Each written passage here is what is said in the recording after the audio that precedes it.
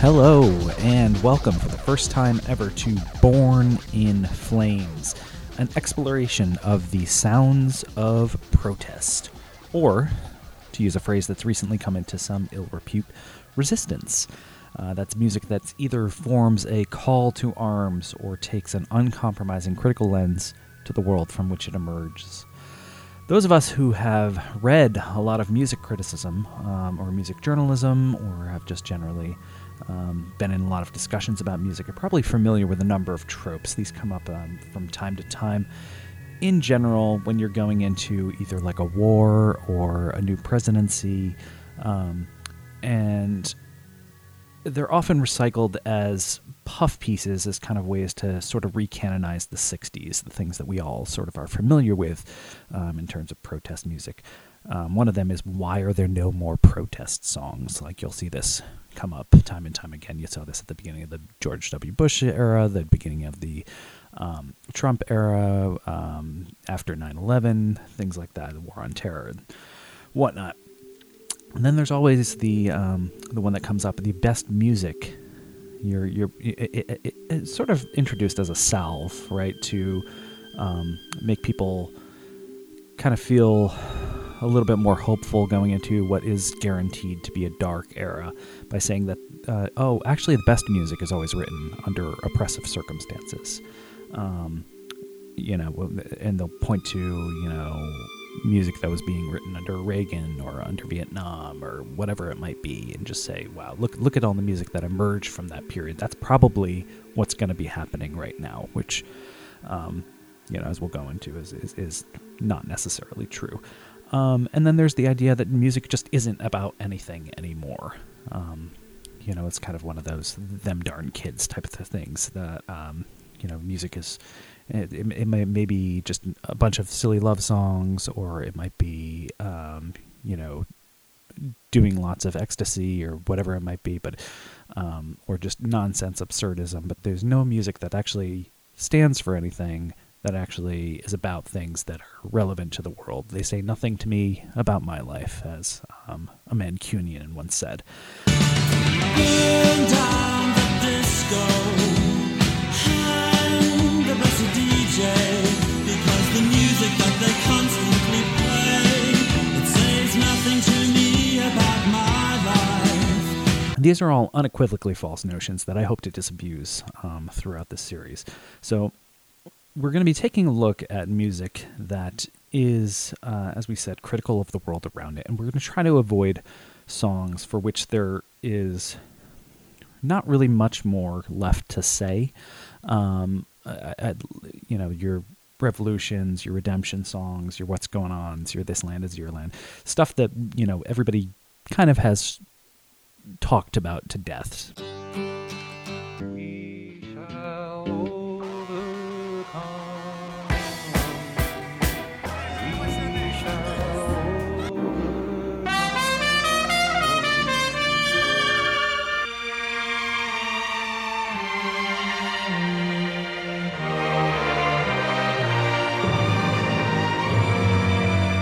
Try to focus a little bit deeper into the canon and focus through the lens of a single song. Though I'll be talking about more than just the song itself. This is not Song Exploder by any stretch of the imagination, but I hope to use the frame of a single song to kind of center some of the ideas and ground myself from going off into wild tangents that may be more interesting than the subject matter at hand. But okay, maybe I'll allow myself a little bit of that too. But we're entering a period now where music seems to be struggling to regain some of the cultural influence and legitimacy that it once had. And I think that there are a lot of people who are just awaiting that period as if it is almost something that music is going to be great again. Right? So, this is something that might be hard for younger listeners to even imagine. But not too long ago, music was by far the most urgent, universal, and important cultural force in the world. And that's not hyperbole at all. Music had been centered for so long that it almost was kind of second nature to think that music should be influencing and shaping culture in these wild ways. And a lot of that was specifically written into the ledger by outlets like Rolling Stone magazine and whatnot.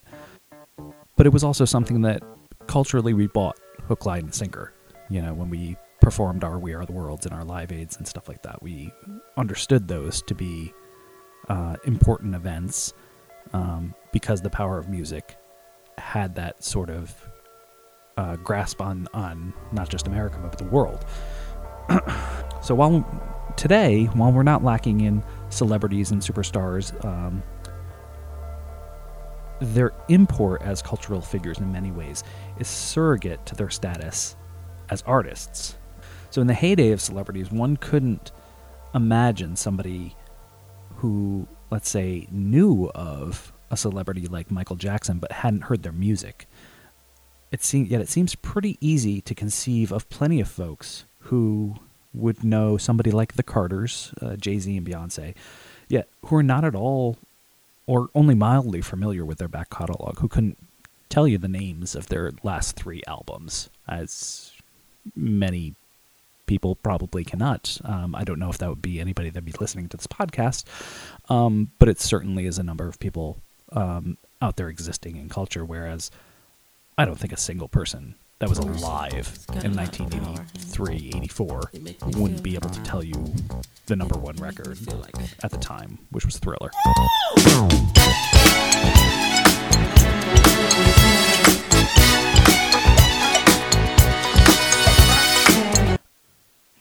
So music was big, right? It was impactful, and whether it had a social message or not, it was kind of understood to be something that was shaking culture in a way. And a lot of this ties back to the idea of pop music being forged in and of itself as a kind of rebellion. Like when it first appeared on the scene, you know, pop music had made impressions, specifically on youth culture, but also just kind of across the spectrum. And we look at the changing social mores of the bulk of the 20th century, and a lot of them are inextricably linked to musical trends. You've got your fashion statements from like big band jazz flappers, long-haired hippies, body piercings, tattoos, mohawks, provocative, hypersexualized outfits. You've got music spaces that allow itself to flirt with androgyny or challenge gender norms, or subvert cis-heteronormative expectations. You've got controversies within music that are surrounding censorship, from Elvis Presley's hips to Elvis Costello not doing radio on Saturday Night Live. I'm sorry, ladies and gentlemen, there's no reason to do this song here. After being asked not to. You've got other controversies with censorship, like the PMRC from Tipper Gore, the congressional hearings on gangster rap. Former Education Secretary William Bennett and the National Congress of Black Women have teamed up to launch a $10,000 ad campaign today with this commercial. Nothing less is at stake than the preservation of civilization. This stuff by itself won't bring down civilization, but it doesn't help. And when you combine it with other trends, popular culture, television, family disintegration, it's not good for America, it's not good for other countries, it's not good for our children, it's not good for our future. The Sister Souljah moment and Body Count's Cop Killer. The refusal of Billboard to print the name of the Sex Pistols with the number 1 record, who had the number 1 record at the time. And all the way down to Clear Channel's recommendations on songs not to play after 9/11.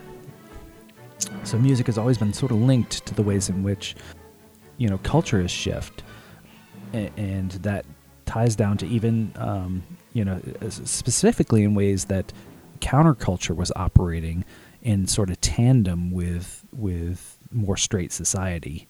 You've got music has always been one that's sort of championed things before they've gone up above ground, such as the certain chemical enhancements to daily life that need not follow the letter of the law exactly, but may actually be sacral to the Holy Testament of the listening experience, from reggae to psychedelic rock to stoner metal to electronic dance music. Ecstasy.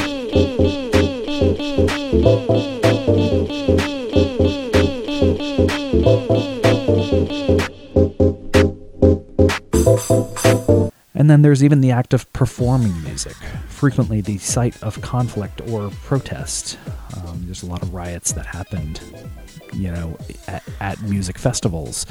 There's a lot of demonstrations against the police at music festivals. Music takes place at things like Occupy Wall Street, not only Woodstock and Live Aid, which is more the idea of change being available in the marketplace for the price of buying a ticket to see a bunch of rock stars, but the idea of concerts being frequent sites of unrest and state violence itself.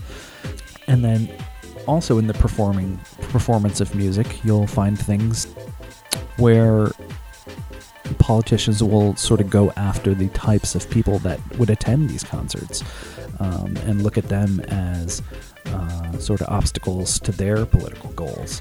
You've got things like the cabaret laws that governed New York nightlife up until very, very recently. The Criminal Justice and Public Order Act of 1994, which happened in the UK and outlawed the public playing of, and I quote, music predominantly characterized by the emission of a succession of repetitive beats. And this bill also had its counterpart in the U.S.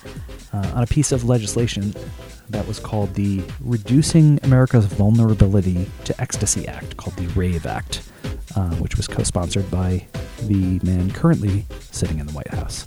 If I were governor of my state or mayor of my town, I would be passing new ordinances relating to stiff criminal penalties for anyone who held a rave. The promoter, the guy who owned the building. I would put the son of a gun in jail. Arrest the promoter. Find a rationale unrelated to drugs. That's the scum who should be put in jail. Not just the guy selling the pills. The guy who opens up the warehouse, turns off the water, and sells it for $5 or $10 a bottle because it's required. If you find a pacifier, the word should go out to every parent. You find a pacifier in your 14 or 15-year-old kid's bedroom. There you So music has not only been windswept by change, but it's also been the initiator of it. So the expectations of music's capacity may have outgrown its purchase, quite literally, from its power to purchase. Just as elsewhere in America, the music's income grab has continued to grow, with massive celebrities becoming uber rich and the vast bulk of artists struggling to get by, relying on Bandcamp and Patreon donations, doing music as a second or third gig. And the people who make money off of music are no longer the artists, even, or the record labels themselves, although they definitely do make a cut.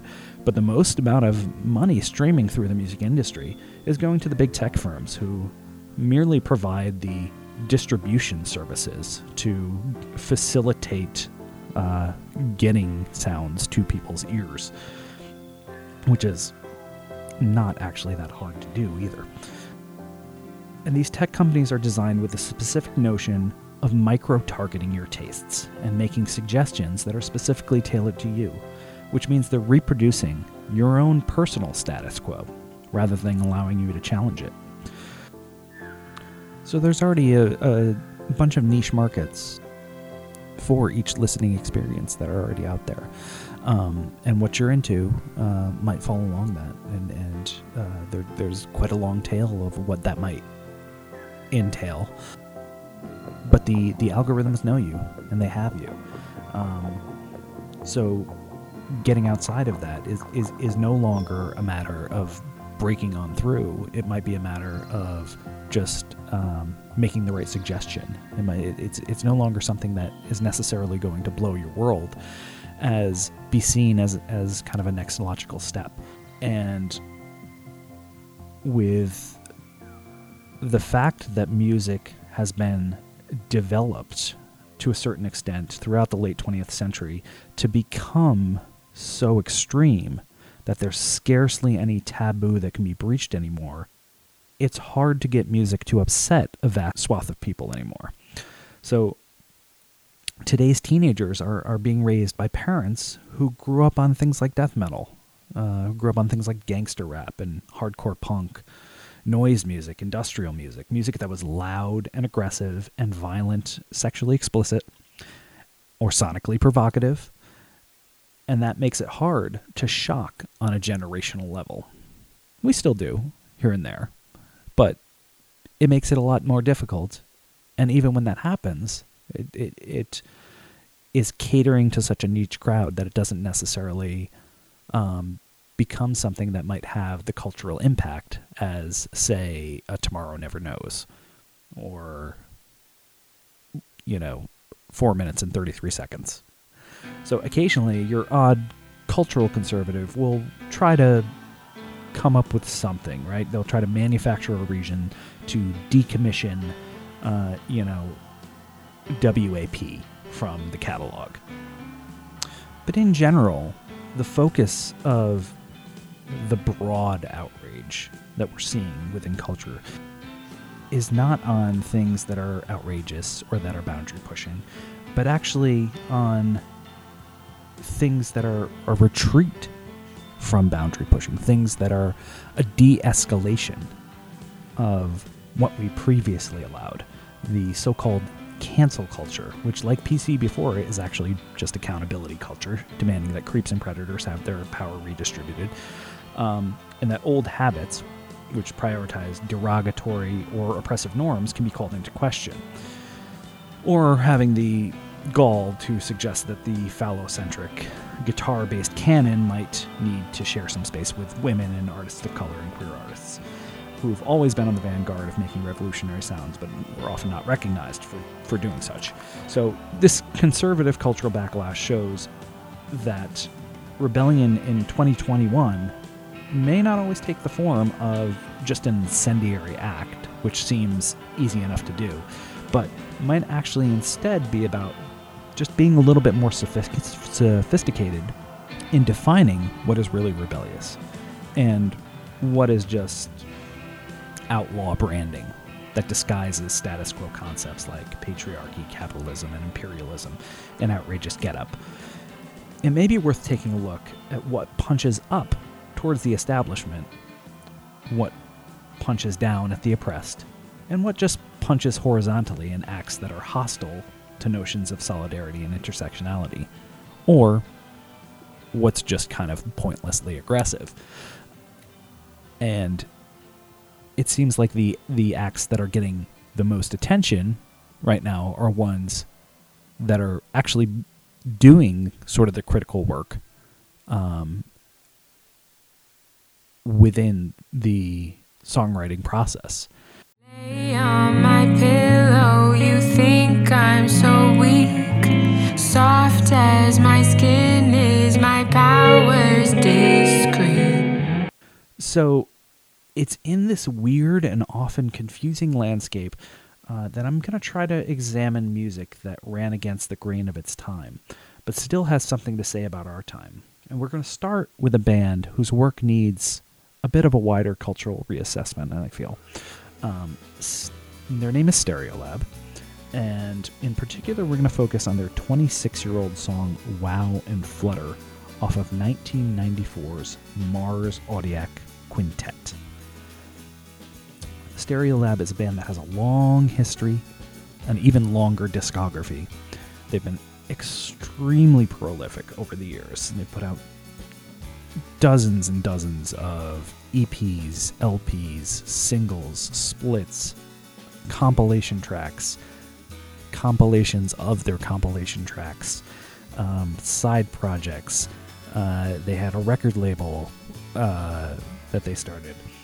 And we're going to sort of focus on the period just leading up to Mars Audiac Quintet, because it's kind of too long a history to get into in the course of one podcast. We're already, about 20 minutes into this, and I just got past the introduction.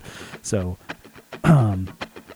please join me as we delve into Stereolab.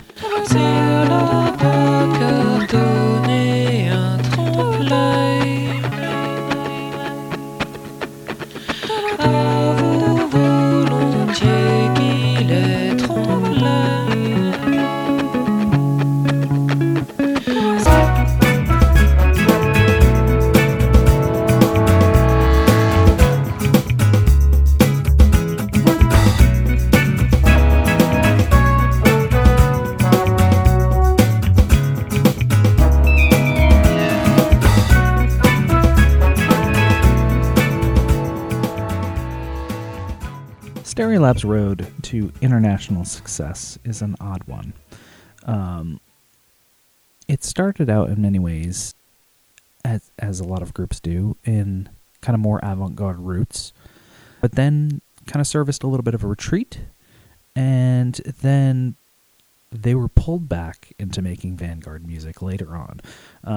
So the earliest, we can sort of trace this back was through guitarist and main songwriter Tim Gain, who in the early 80s started making industrial cassettes on a label that he called Black Dwarf. This name, of course, is named after a interstellar object, but given the trend in industrial music at the time, it probably also was meant to be kind of an un-PC type of intended to offend type of name. And there was also a kind of collective group called Uncommunity that were also making sort of noise music and industrial music in Britain, I think in Birmingham at the time.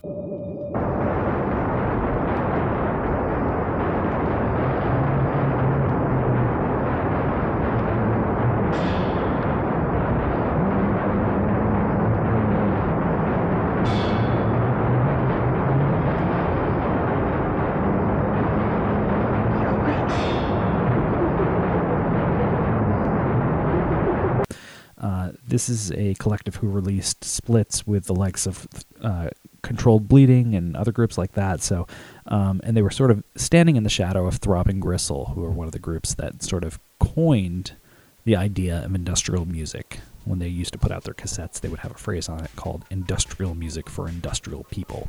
And they had these sort of very bland, kind of generic layouts on the tapes that would make them look like they were just kind of a can of paint thinner or something like that. It was very specifically a design choice to make it look like they had sort of been manufactured. A lot of the cassettes were recordings of their live music at the time, where Throbbing Gristle would specifically, they would just cut all of the mics and all of the amps at exactly 60 minutes so that they would play a specifically 60-minute show. It would be like, hitting the Union Bell for lunch.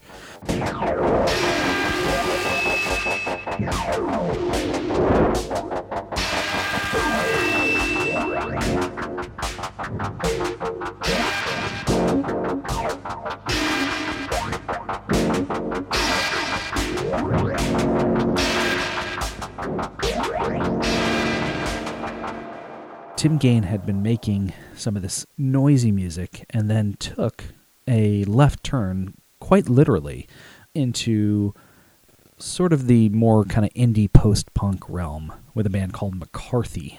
He got together with a gentleman named Malcolm Eden, and Eden had been sort of radicalized by the election of Margaret Thatcher and had taken an interest in Marxism and became explicitly a communist during this time. And so they started making this kind of a little bit more mainstreamed music. It's kind of in the realm of post-punk at the forefront, but then with the success of bands like The Wedding Present and specifically The Smiths, whose legacy just looms large over basically all of the music of the 80s. They started making a little bit more of a jangle pop sound, but they kept their sharp political bent. You could say if there was a Morrissey and Marr of McCarthy, it would have been Eden and Gain. Eden was the lead singer, and Gain was kind of the guitarist who did these sort of kind of virtuosic, although not on the level of Johnny Marr, guitar parts within McCarthy. If Morrissey and Marr had been less interested in sort of classic neo-realist films and more interested in Karl Marx and Gang of Four. I've been sound asleep for 20 years. If I'm sound asleep for 100 years, she won't wake me. She won't wake me.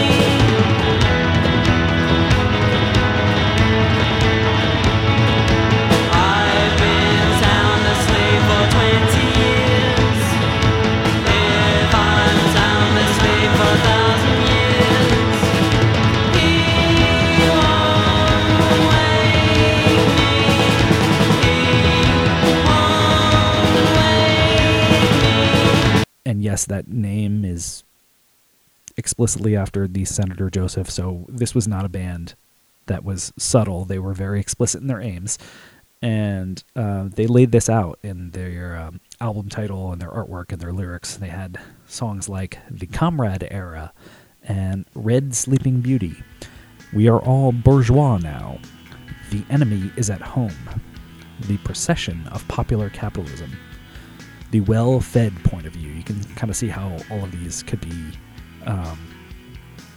construed. They're like the second title of an essay. There would be, an examination of life in Manchester between 1974 and 1936, the procession of popular capitalism, right? It's the subheader, is the title of kind of a lot of these lyrics. Their final album was an album called Banking, Violence, and the Inner Life Today, which almost reads like a pamphlet that you might find somebody passing out in the park.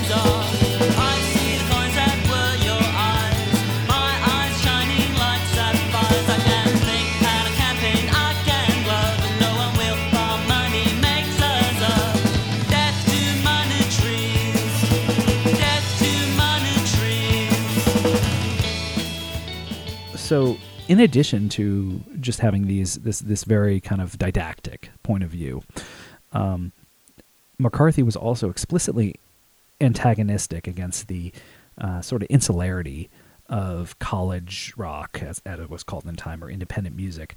And they laid this out in a lot of their songs as well. They had songs like Boy Meets Girl, So What? And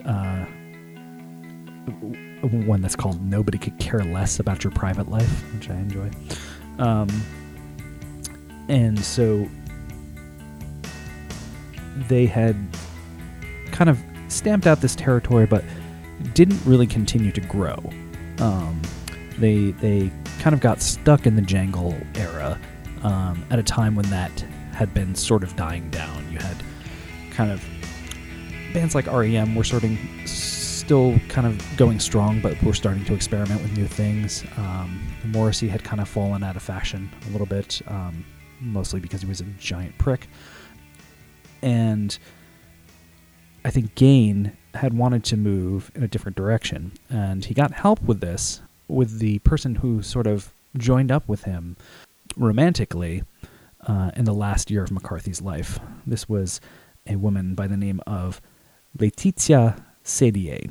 I will probably mispronounce that a number of times, but Sédier and Gain kind of fell for each other, and Sédier actually wound up singing a song or two and playing on the final album. So she likes to say that she was in the band for about 5 seconds.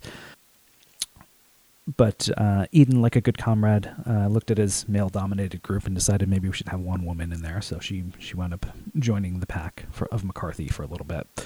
Take a little time to improve your life. You have it in you, though there are holes in your shoes.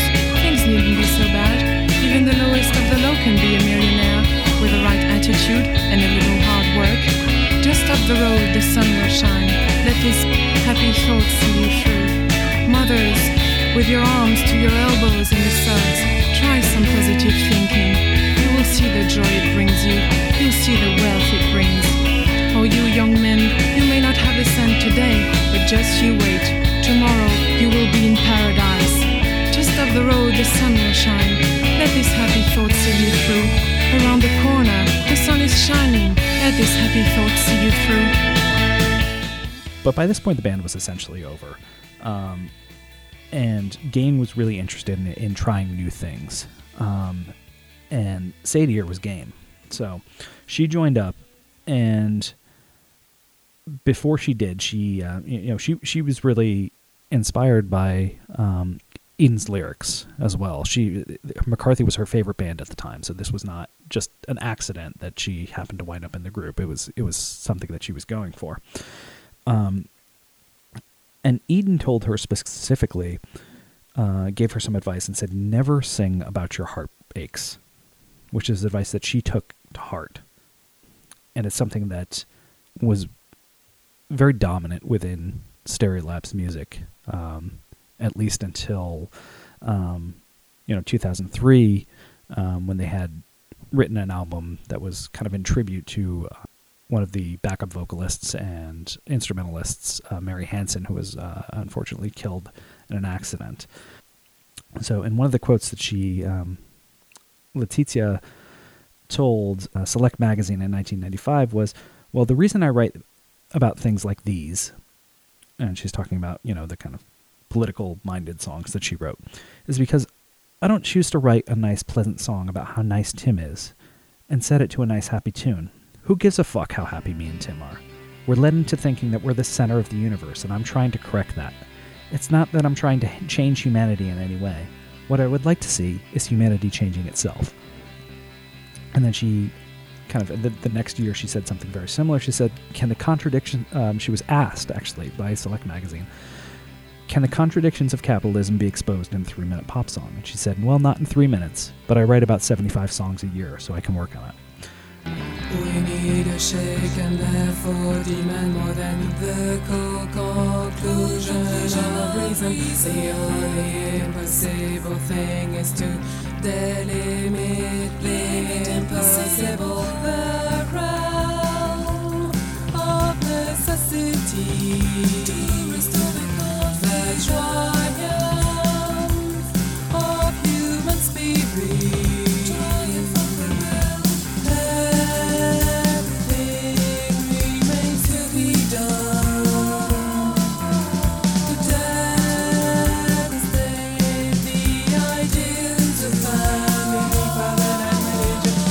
So, Letizia was very political, just like Malcolm Eden. And though the songs weren't didn't follow kind of the agitprop of McCarthy, they weren't necessarily along the same lines of, kind of mini essays. They did kind of have the same fervor and the same critical lens to them. And Sadie would never consider herself a Marxist. She said that she distrusted the religious implications of calling yourself any kind of ist, but a Marxist specifically. Although she did admit that his theories had sort of colored her worldview. And her main inspiration was by a sort of underground French journal called Socialisme ou Barbarie, or Socialism or Barbarism is the translation.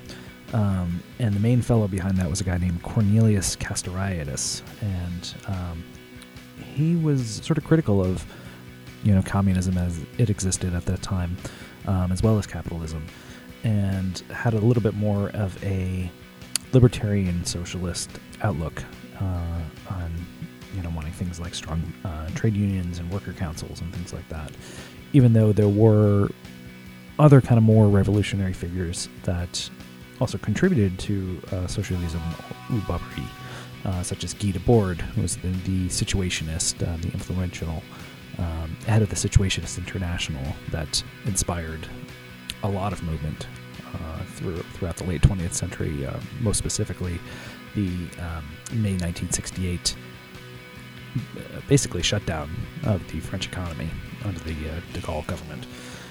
So Sadie kind of has this perspective, although it's a little unclear if you go through her, kind of past statements and whatnot, because there are times in which she doesn't seem to be much of a revolutionary, and there are times when she is talking about how she thinks, violence is necessary if we're ever going to overcome the massive systemic influence of the state. But Castoriadis, if we're to listen to her words and say that that he was one of her main influence, had kind of described his theories as saying that he was a philosopher and thought that meaning was derived entirely from the structures meanings that we define for ourselves. So we do this through a what he called the social imaginary, through basically an imaginary process where we kind of come up with meaning, and then we sort of have this sort of societal camouflage that disguises the fact that the meaning, that there's actually no intrinsic merit or value behind the meaning. But everything winds up being governed by those meanings, which makes it hard to sort of radically emerge from the frameworks that are set up under any system, whether it be capitalism or communism. And so I think this is an interesting lens to look at Stereolab's music through, because there's also a lot of, appreciation of radical art as well. Art that challenged meaning throughout the stages, some Dada art and letterist art and abstract film. A lot of these things get mentioned throughout the Stereolab catalog.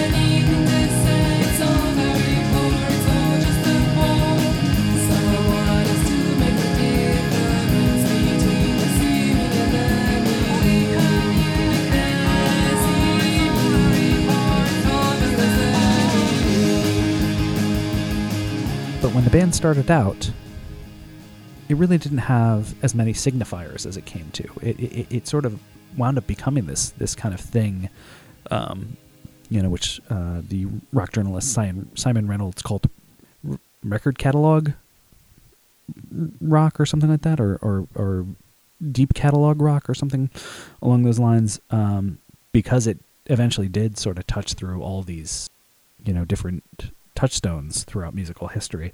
But when they started out, it was basically a combination of sort of this very dream poppy fuzz guitar sound, which was very much in vogue at the time, combined with the motoric sound as defined by Klaus Dinger, who was the drummer for the band Neu, which is a German krautrock band. Very repetitive, very kind of processional, moving in kind of rapid succession, but never really sort of going anywhere, more about the journey than anything else.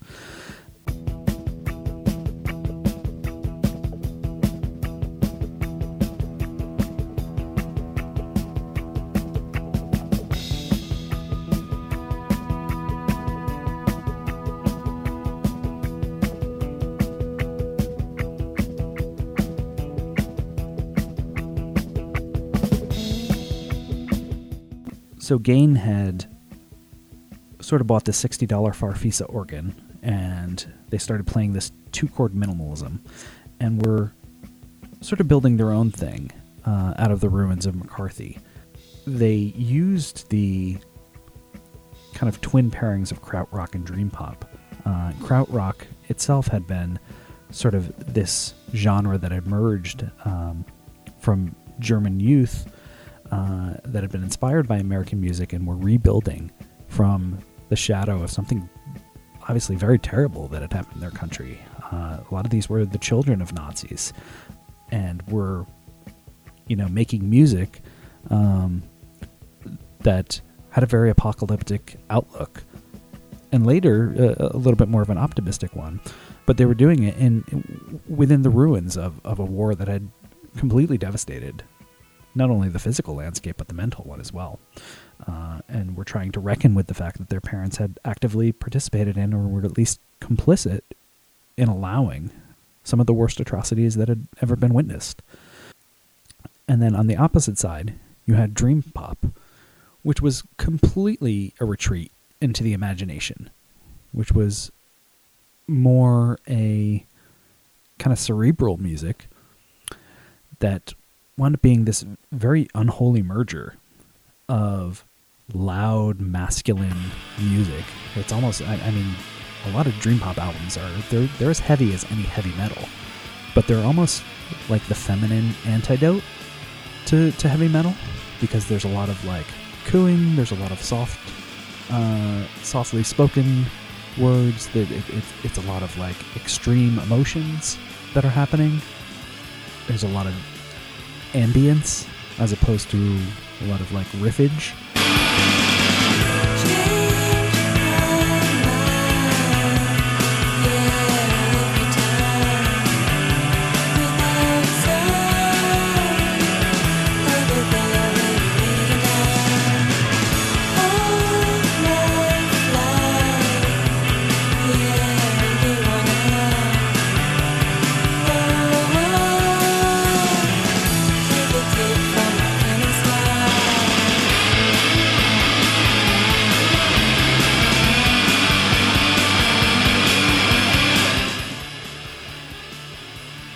And through this, they sort of became, Stereolab sort of became one of the bands that people had associated with the first wave of what was known as post-rock.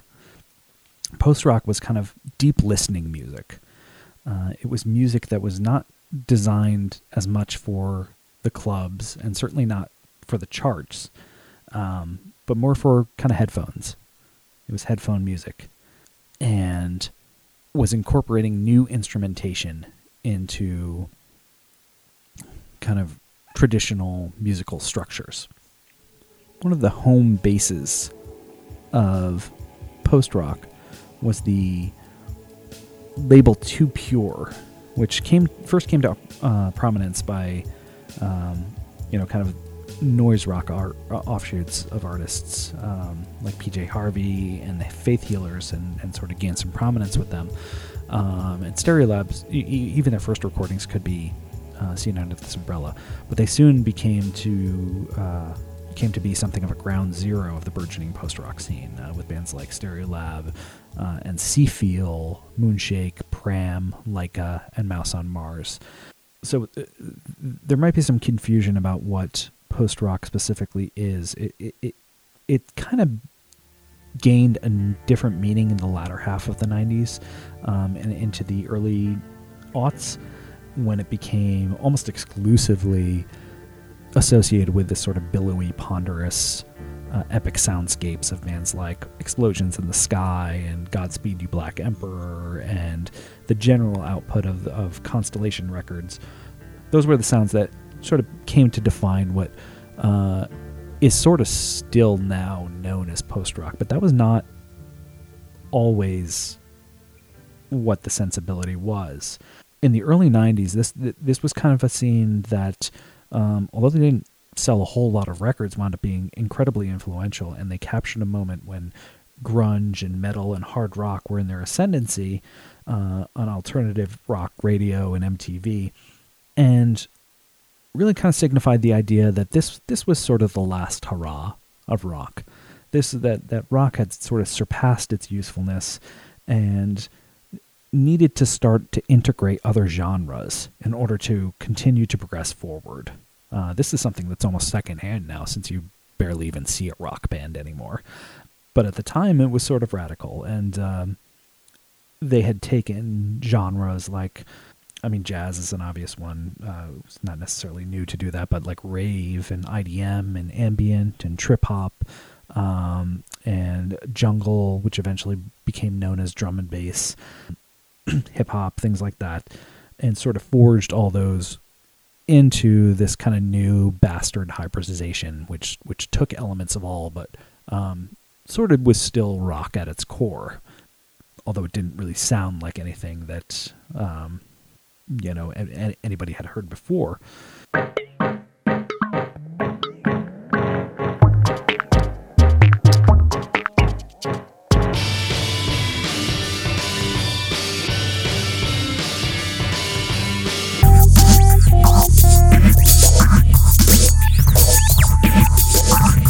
water, milk and water.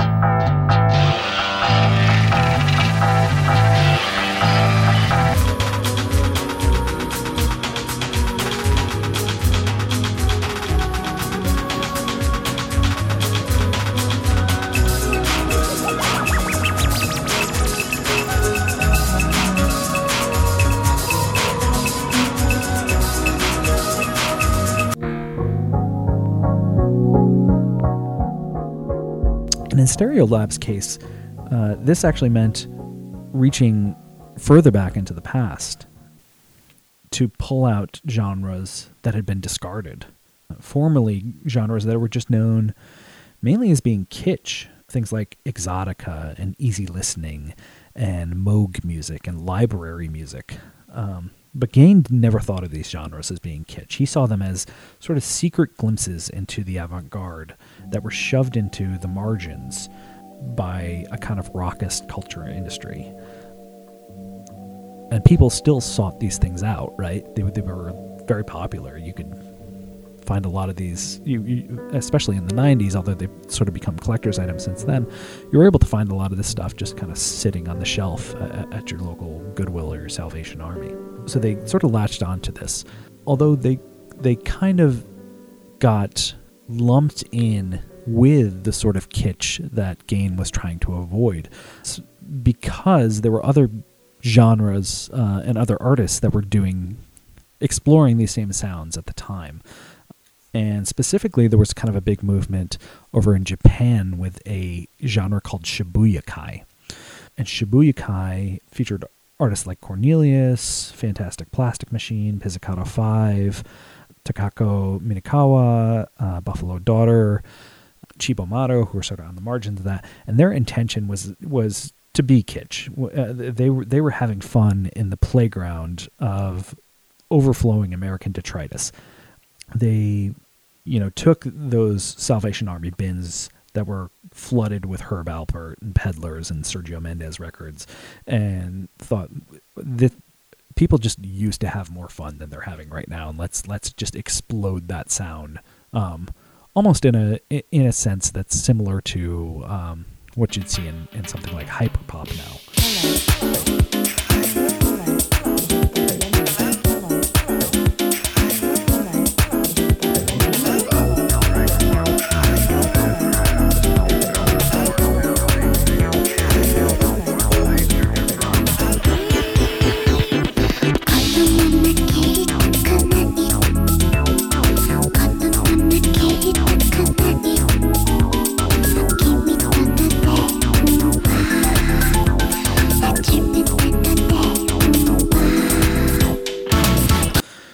But whereas Shibuya Kai was creating something joyous and celebratory, Stereolab was envisioning the same material through a melancholy lens.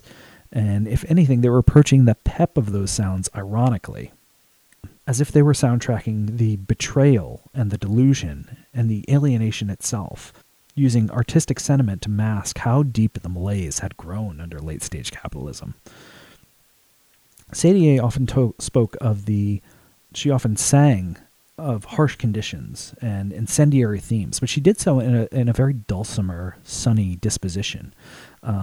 If you weren't paying much attention, you might even think that these were the same kind of silly love songs that she was specifically rejecting, that she had avoided writing.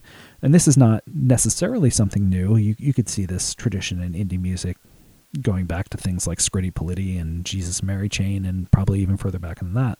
But it was an interesting way that they were able to kind of lure new listeners in a way. From the sky would fall an incessant rain of bombs.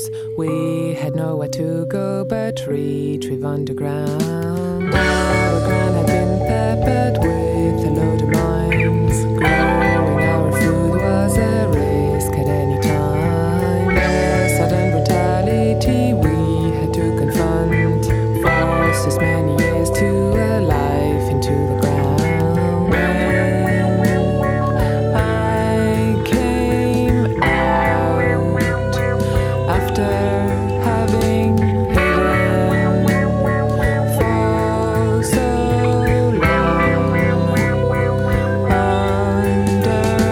So like Black Dwarf before that and Industrial Records, Stereolab had its own vanity label as well, and they called it Duophonic. And Duophonic was one of these terms, like Stereolab itself, that sort of related back to the ways in which technology was sort of sold to the record-buying public throughout the 50s and the 60s and the 70s. The way that they were given these sort of scientific sounding names, Stereolab, Duophonic, high fidelity, terminology. You were not only a member of the listening public, you were not only a listener, but you were a sophisticated person who understood the way in which you were being kind of affected by sounds.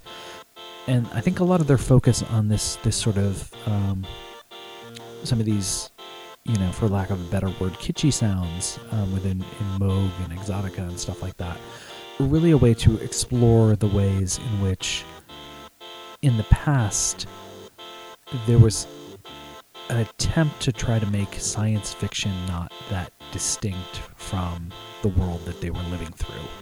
And looking at that through a modern lens, especially through a kind of end-of-history 1990s lens, made it seem all the more alienating that kind of futuristic utopianism was no longer in existence and in circulation.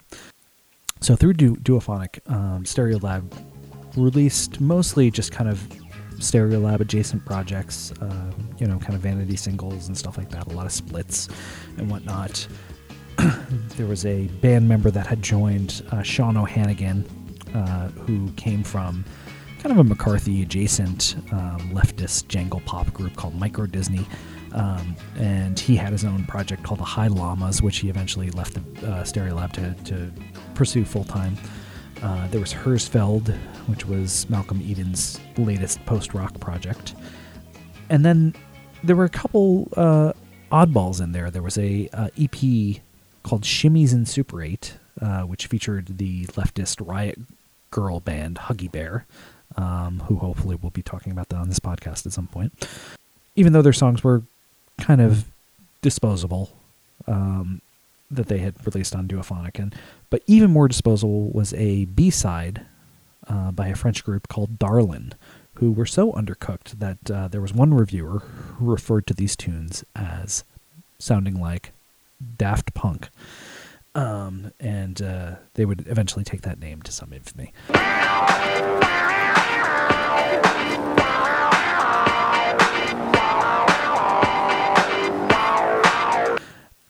They also released recordings by the band Broadcast, who were initially pegged as sort of a Stereolab sound-alike.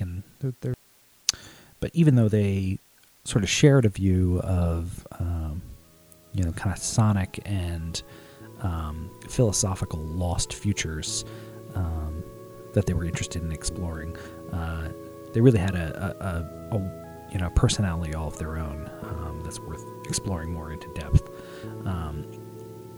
But you would probably still like them if you like Stereolab.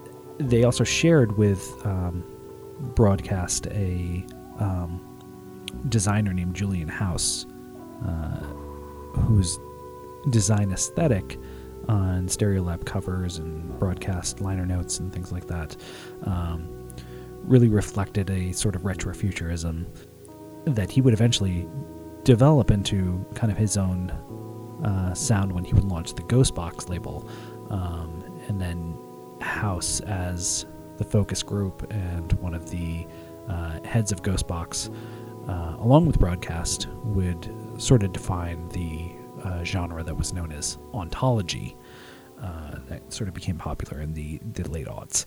So with these sort of Exotica and Moog Records and whatnot,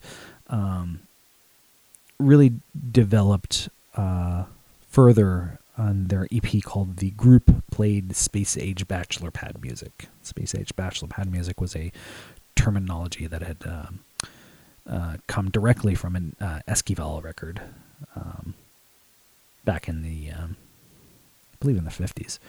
And they really were inspired to go back to these sounds by the way that kind of Martin Denny had been explored through Throbbing Gristle on their 20 Jazz Funk's Greats album. So another band who was kind of doing sort of vanguard things, but looking at them through a very kind of modern and very cynical lens. And then their next full length after that EP was the album that we're here to talk about today. It's called Mars Audiac Quintet. And so you hear that title, and obviously you've got Mars, which is a faraway planet, and then the subject of some imagination, especially back in, the 60s and the 50s. Something that brought wonder to many a starry-eyed teenager or young person back then who were looking at the possibilities of space exploration as something that might be in their near future. And then, of course, there's the word quintet, which signifies a five-piece. And that's just basically the basic structure of the band at the time. It included Tim Gain and Laetitia Sade, who we've gone into quite a bit. Also included Mary Hansen, who's one of the primary members of the band throughout their tenure. John O'Hannigan, who we mentioned, who would go on to do the High Llamas, came from Micro Disney. He actually left during this time of the recording, so they sort of went down to a quartet, but I guess quintet had a little bit more of a zing to it, as well as keyboardist Catherine Gifford was along for the band. So this was a very female-centered band, especially for the time, when that was a little bit more rare, 3 women and 2 men. And then you've got this word Audiac. So what is the Audiac? The Audiac is a device that was developed by a Harvard dentist named Dr. Wallace Gardner in 1959. And he patented this device for dental offices, and it was known as the sound that kills pain.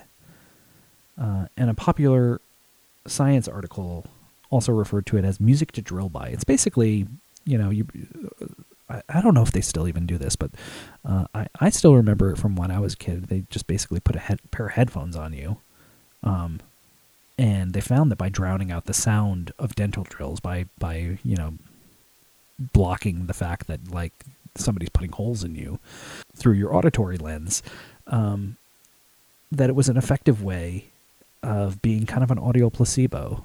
Even if people were not administered kind of the gas or the anesthesia, they still found that they reported less pain when they were listening to kind of pleasant music in the background, and it sort of numbed the sound of what was being done to you.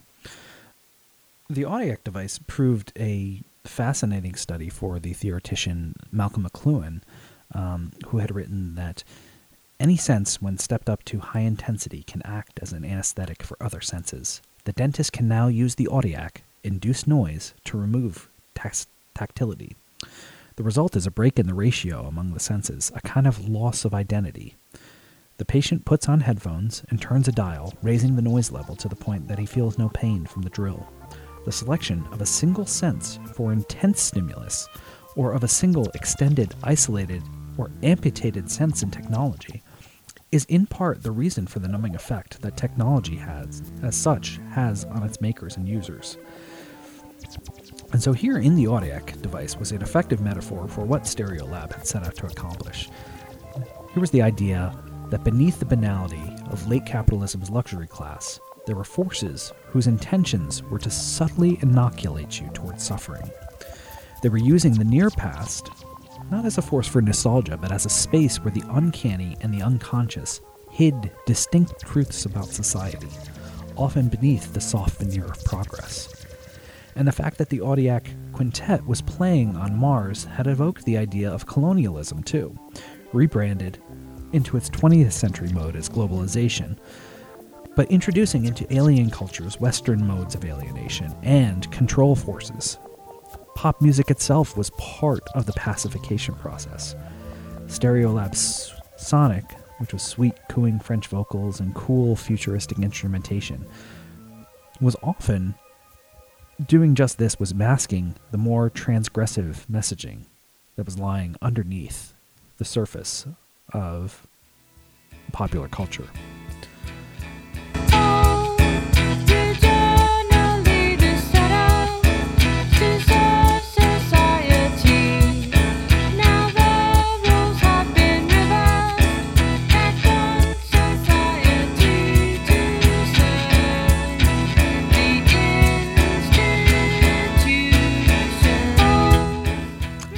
Bands are quite often their own greatest critics, and Stereolab was no exception. They had come up with their terms for themselves like John Cage bubblegum and avant-garde MOR that put into words better what they did than anybody at Melody Maker or NME or Spin Magazine could have ever done at the time.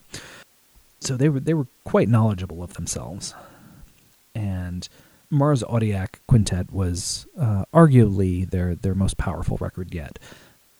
And specifically, this could be seen through the lead-off single, Ping Pong, which was them at their most socialist and at least their most anti-imperialist, with the refrain of bigger slump and bigger wars and a smaller recovery, huger slump and greater wars and a shallower recovery, which is just a weird chorus to have in a kind of pop-minded song. But this, Sadie in the song calls this out as an economic or economical, as she said, which, sometimes these songs have a little bit of a stilted English to them, an economic cycle of production and ensuing creation of value from the permanent destruction of capital and exploitation of resources. And sees that as kind of a ping pong, just back and forth, as sort of, the game that's rigged because it can never lose. As long as you're the one that's sort of getting the contracts to rebuild, you can keep destroying whatever you need to. And that's certainly something that we saw play out far after the song was written, and are still seeing to this day as well. It's alright, 'cause the historical pattern has showed how the economical cycle tends to evolve. In a round of decades, 3 stages stand out in a loop. A slump and war, then heal back to square one and back for more. Bigger slump and bigger wars and a smaller recovery. Huger slump and greater wars and a shallower recovery. You see the recovery always comes round again. There's nothing to worry for. Things look after themselves. It's alright, recovery always comes round again. There's nothing to worry for. Things can only get better. There's only millions that lose their jobs, their homes, and sometimes their sense.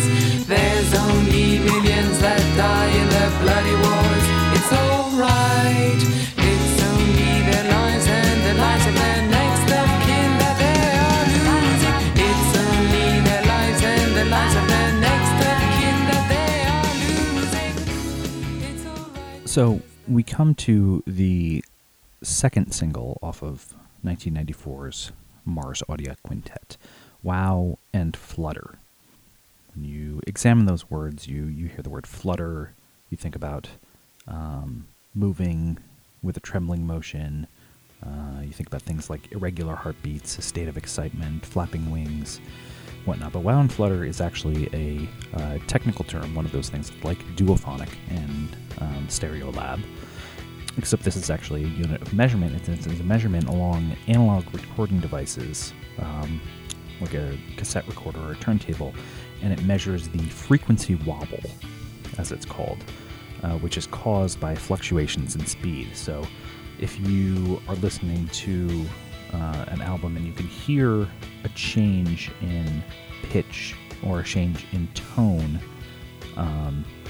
that means that the speed of the player that you're listening to, if it's a turntable or a cassette player, it's producing an error by some kind of means of manufacturing or whatever it might be.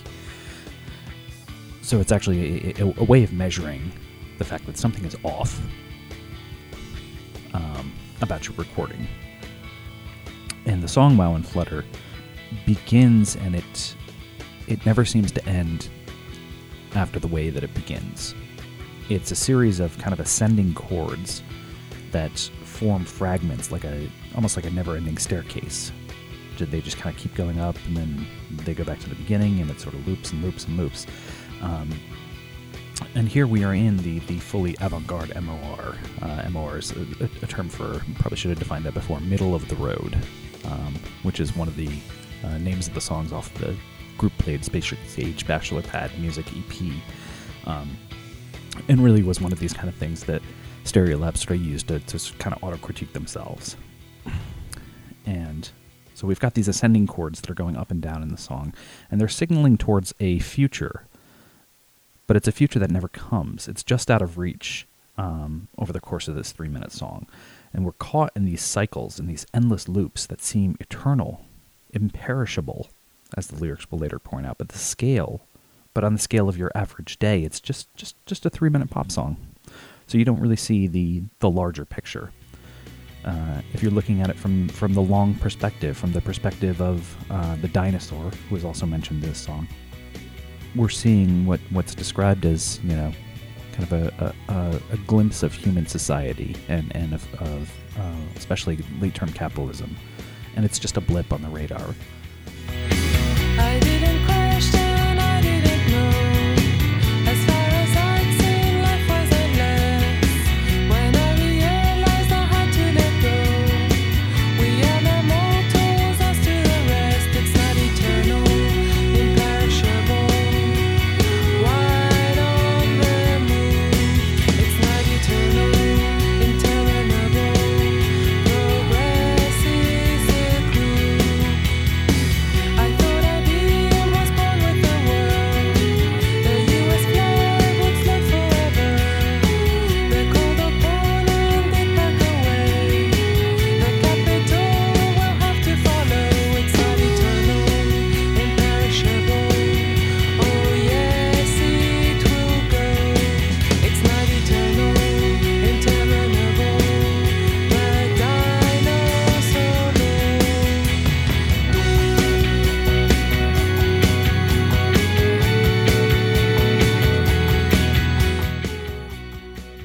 Now, if we're to put this in the context of the early 90s, which is when the song was written and released, people were around the world that were celebrating the fall of communism as something that they had never viewed as being possible, even though communism had, at that point, not even been around for an entire century.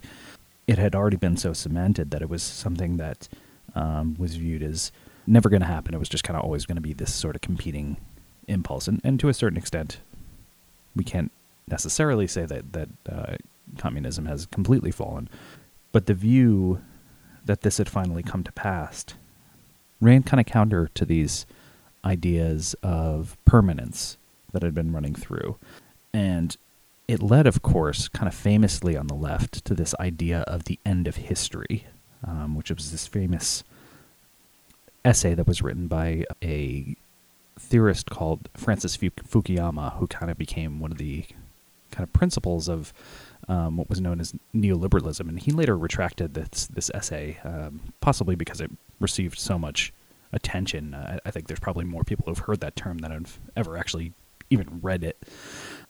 But it was the idea that sort of with the fall of communism, that we had arrived at a stage when history would stop necessarily happening, and we would just kind of be in this kind of permanent plateau where liberal democracy and Western capitalism would kind of reign supreme, and you know, the market would kind of sort everything out along the way. We had kind of entered into a stage where things were being managed to a certain degree. We didn't need these giant ruptures to the system anymore, because all we needed to do was kind of manage what was going on. And Sadie was looking at all that was going around, and with the fall of communism, she didn't see the end of history. She saw that maybe capitalism would actually be next. And this was an exciting prospect, because in the wake of that, who knows what could come next? You know, when she said the cold opponent did pack away in the lyrics to Wow and Flutter, the next line is, the capital will have to follow. In Wow and Flutter, it begins from this perspective of an opening line that says, I didn't question, I didn't know. As far as I'd seen, life was endless. And this is an interesting perspective. I've tried to wrap my head around exactly where she's coming from here. Because who thinks life is endless? I feel like everybody kind of has this idea of life being something that has a beginning, middle, and an end. So it's hard to think of her as anything but a god in this, if we are to take, you know, kind of a literal perspective. But it's interesting, and I'm not exactly sure where that line comes from, but to me it works as kind of an admission of ignorance, right? It's saying that she didn't question, she didn't know, and she wasn't even thinking about questioning or knowing.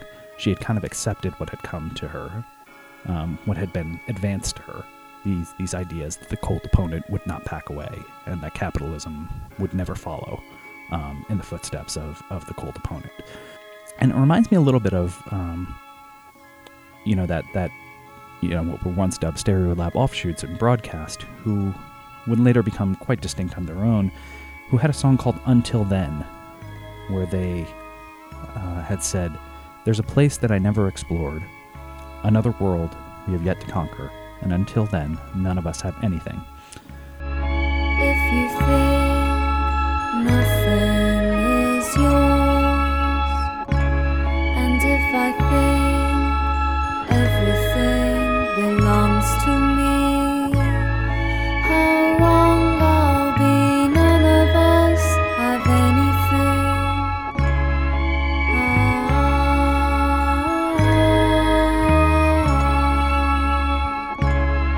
There's a place I have never explored, another world we have yet to conquer, and until then none of us have anything.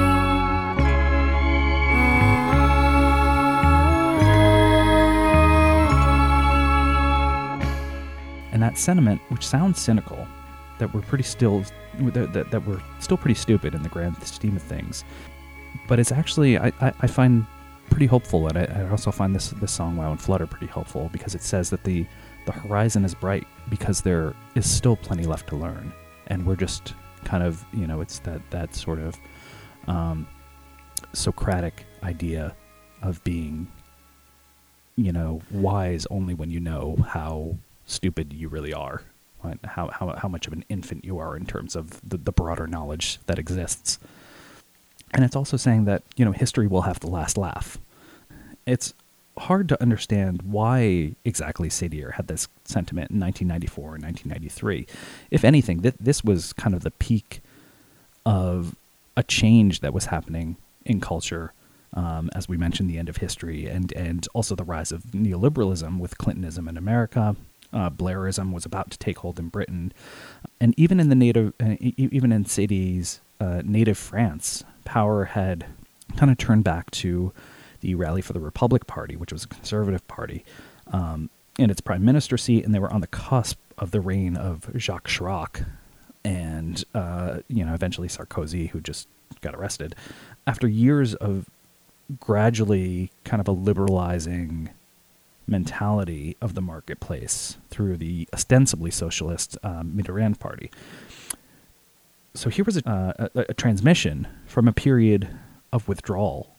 This was almost like a secret communique from an obscure post-rock group, even though they were released on a mainstream label, on Elektra. And who, Sadie once remarked that she didn't even think her deal with Elektra would last, so she kind of thought that this was going to be a momentary thing, that they might let her release an album or two and let them go. And they actually distributed 7 of the band's 10 albums.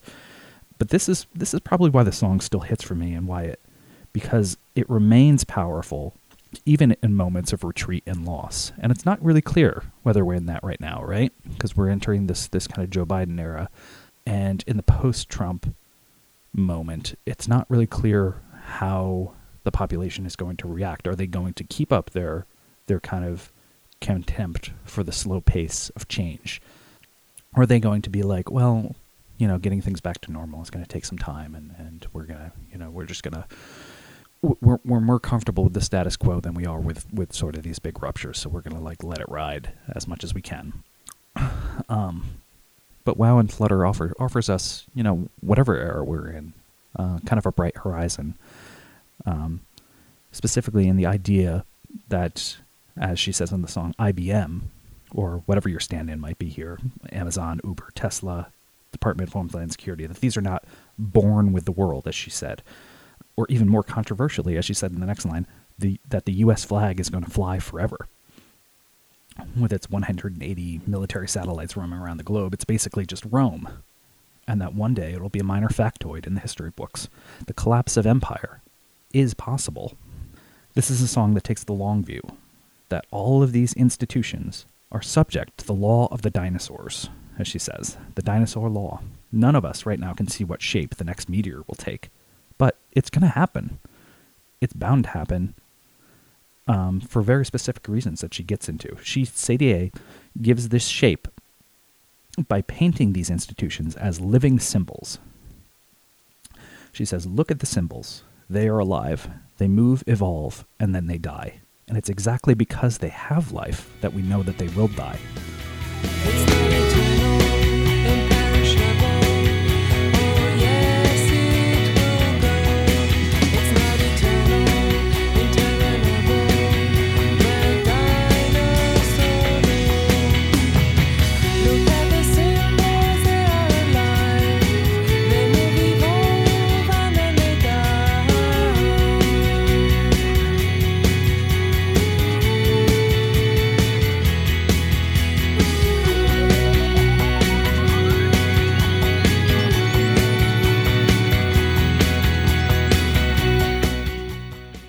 This makes me think of ideas that were articulated sometime later by Mark Fisher in the early days of his K-punk blog about an idea that connected, of all people, the Dutch philosopher Baruch Spinoza and the experimental beat author William S. Burroughs, that the forces of control in our society act as kind of parasites, and that it was not instructive to think of this as some kind of lofty metaphorical way of describing the world and ways in which exploitation happens, but to actually think that these are physical manifestations and that they are real creatures that have life cycles. Fisher said, the most realistic account of capital is also the most cyberpunk. Capitalism is best understood not as the product of a human cabal, but as a takeover of the planet by an inhuman parasite entity, neither malevolent nor benign, but implacably locked onto pursuing its one goal, the proliferation of itself. Marx believed that capitalism's agency was not only ostensible, an illusion that could be cashed out in terms of alienated labor, but after cybernetics, complexity theory, and chaos theory, we needn't be so anthropomorphic in our conception of what agency must involve.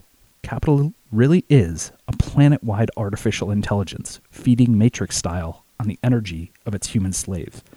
In this respect, it's not the failing of individuals, but the assertion of the will of something as Videodrome proclaimed, that's far more dangerous, an ideology upon individual that causes things to be the way they are.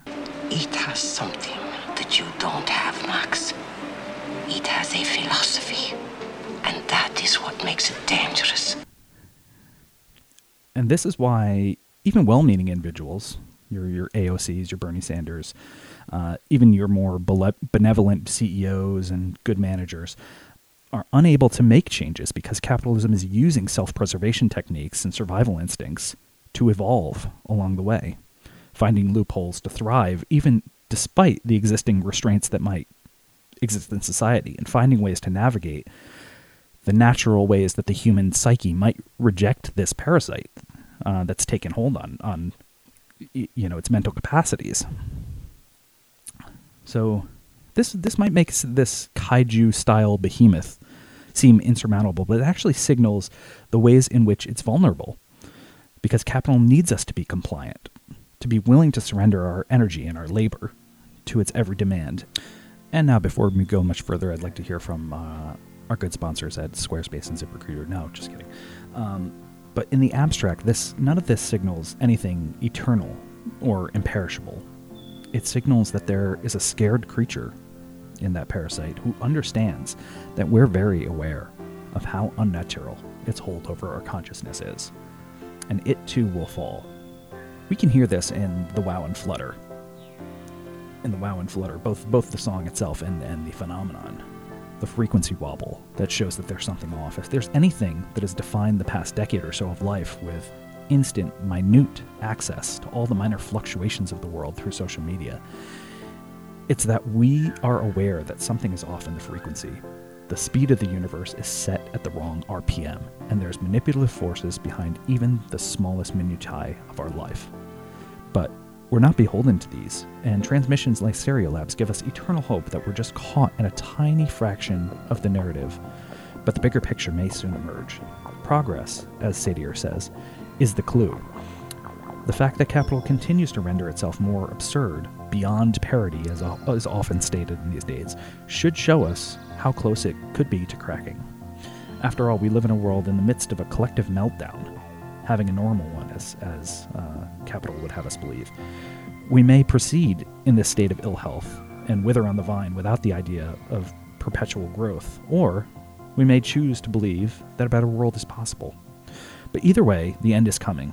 The end of, as Ned Beatty and Network would have said, IBM, NITT, and AT&T, and DuPont, Dow, Union Carbide, and Exxon, one vast and ecumenical holding company for whom all men will work to serve a common profit.